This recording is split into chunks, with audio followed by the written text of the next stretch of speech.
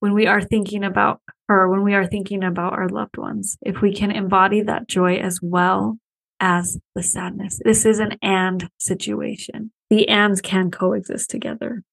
The ands will coexist together. Welcome, my friends, to Moving Grief Podcast with Stephanie Joseph. This is your safe and loving container to explore all things grief. Here, we choose to move our grief, embodying it, allowing it to be a part of us so that we can live and embrace and accept that grief lives within each of us. Come along for the journey. Hello and welcome to another episode of Moving Grief Podcast. Today, I am going to go a little off the cuff. I've already recorded this episode and I felt that I get to re-record it.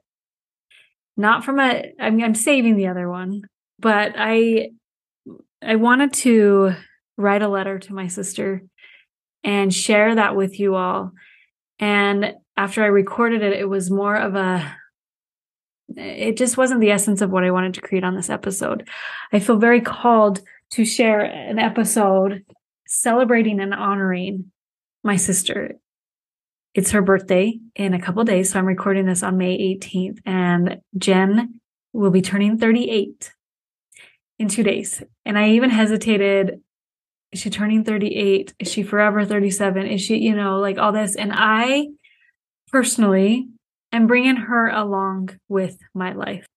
Losing my sister in 2022, the grief and the loss transformed me to live. And even just to say that out loud and say it publicly is a big step for me. Because how do you take something so deep and so painful, probably the worst pain I've ever felt in my entire life, and transform it to actually living, right? And here we are. So this episode I wanted to dedicate to her, in her memory, and I wanted to share it from a space of gratitude that although this is going to be a first, and the firsts have a lot of sadness, and the firsts have a lot of tears, I'm setting the intention that I want to experience all of that, and I also want to experience the joy. She's been showing up so much lately through random texts, through people reaching out, through some synchronicities. And that's the piece that I really wanted to bring into this space. I wanted to celebrate who she is and the people that she touched. The random strangers reaching out, people telling me later, like months later, how much her makeup videos during COVID really touched them. And that's the piece that I want to bring in today. Because I know a lot of people are going to be hurting this weekend. They've probably already been feeling that heaviness of the loss. I know I have been doing a little bit of avoiding and dancing around the realization that this day is coming. But I also feel like she's reminding me that it's another beautiful day and that, damn it, why aren't we celebrating her? She's pretty kick-ass. And so that is really the essence that I wanted to bring in. I wanted to start out by sharing something that I wrote 2 weeks into when she was in a coma. Now, if you can imagine, put yourself in those shoes of just being, faced with the shock. There's the components of trauma, right? Fight or flight. Like that is the space. This is 13 days after my sister went unconscious into a coma. As I was reading back on it today, it hit me like the lessons of that time is what is supporting me now. That the lessons of that time is what is transforming me to live. And I want to share it in the hope and the intention that you too can move and experience life while still experiencing your grief. This, me, this isn't about minimizing your grief or shoving it down, stuffing it down. I would imagine that Saturday is going to be a whole gamut of emotions. And I want to be present with it all. And I share these thoughts that came through truly just with the intention that maybe in the times of your sadness that you can pause and see if there's some other pieces components. This is not this toxic positive of just find the gratitude in every situation. This is, okay, if you are faced with a hard, difficult decision, are there components of it that are supportive to you?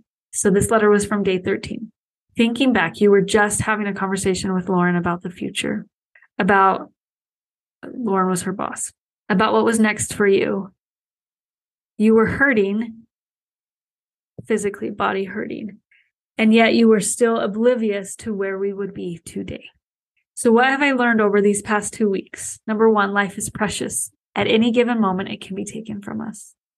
Number 2, we are strong bodies and we are strong humans. Number 3, our bodies are powerful and can hold and experience so much pain. Number 4, our bodies also know safety. They know when they are safe to collapse and safe to heal. Number 5, you never know what another person is going through. Be kind and compassionate. Number 6, we all process trauma and grief differently. Number 7, in the moments of uncertainty, our minds create the worst case scenarios. Number 8, decisions made fully in the present moment are correct. Guess what? Here's a new moment. Number 9, no decision is permanent. And number 10, people are always willing to help. They may not know how. So as I'm sitting here now processing this almost a year later, which is so crazy to me, it feels like yesterday. And it also feels like a lifetime ago. I'm, sitting in this space that there is these moments, and the pain piece was huge for me. The pain piece was the hardest thing. To be fully present in that. It's not always easy. It's easier to run. It's easier to numb. It's easier to avoid. Trust me, coming from somebody that has done that. But also realizing that no decision is permanent. You are making choices based on the information you have right now. And guess what? There's new moments every single moment. Some pretty powerful words. So as I'm coming up on this celebration of who my sister is and her entering this world with these blue eyes, porcelain skin, blonde hair. This girl, she just was beautiful. She blessed this world 38 years ago, and she continues to bless this world. I want to celebrate her. I want us to all to say happy birthday, and let her be the peace of your connection to spirit, the peace of your connection to your loved ones. And I don't want to dismiss that there is also sadness in that celebration. If you know the firsts, we've been through a couple, but this is the biggest first yet, to be honest. I know that there is going to be a lot of sadness for a lot of people. And like I said, and they might have already been experiencing it. And so I am truly sharing this from a space of, if we can, from the moments of joy, when we are thinking about her, when we are thinking about our loved ones, if we can embody that joy as well as the sadness. This is an and situation. I know that that's what she would want. I was just having a conversation with my bestie today, and that's what we talked about. She would want us to be enjoying it. She would want us to make the most of our Sundance trip by rubbing guys' beards, which that's a whole nother inside joke. But so just like I said, I'm 2 days into it. I've been kind of on a pause this week of figuring out what episode I wanted to record, what message I wanted to share. And it is a message that you can feel the ands.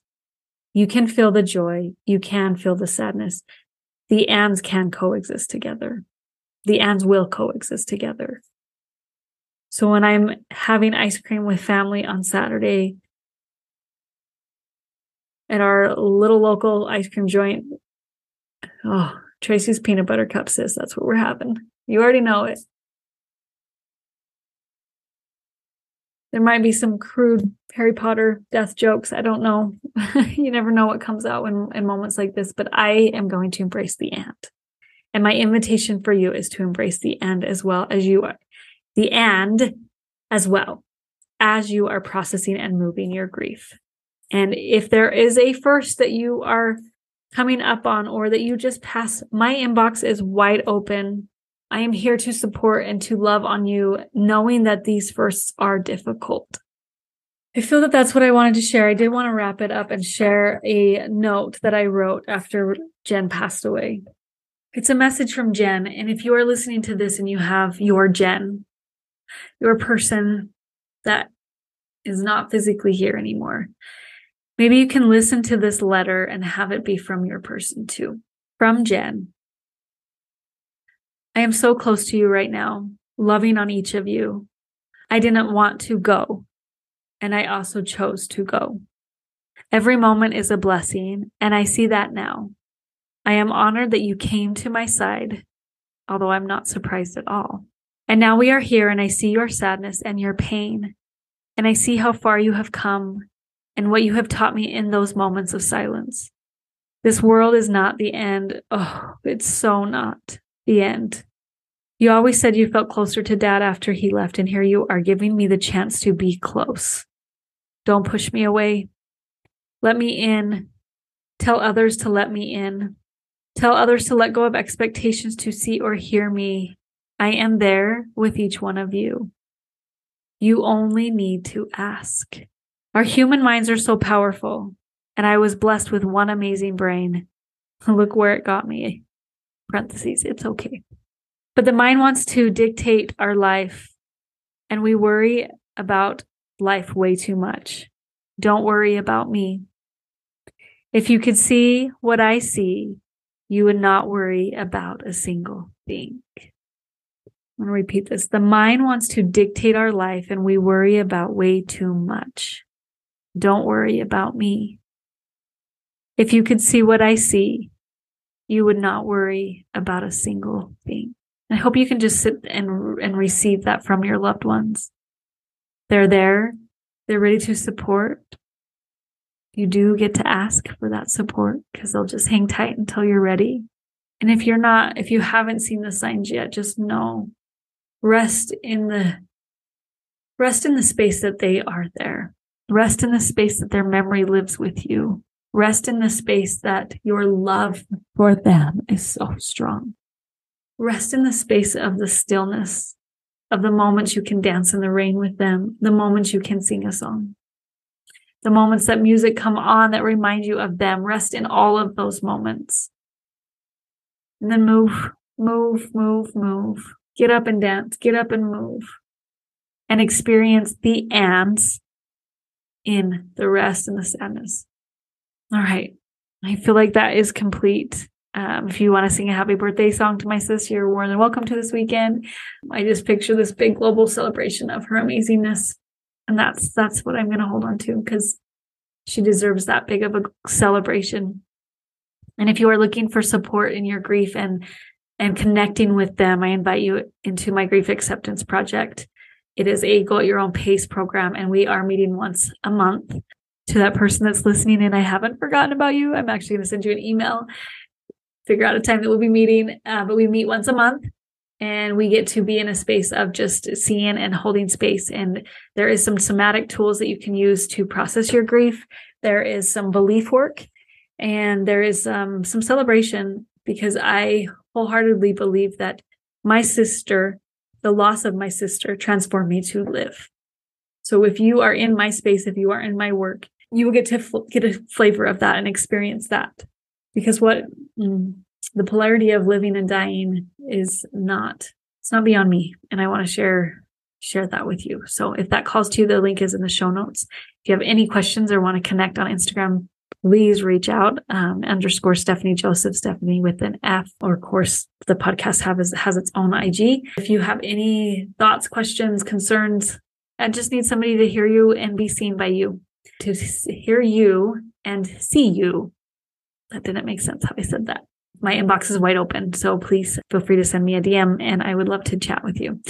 Until next time, I don't know what next week's episode is going to be, and thank you for the patience this week as I sat with really what I wanted to share today. And I hope this message supports you, and I am sending you all so, so much love.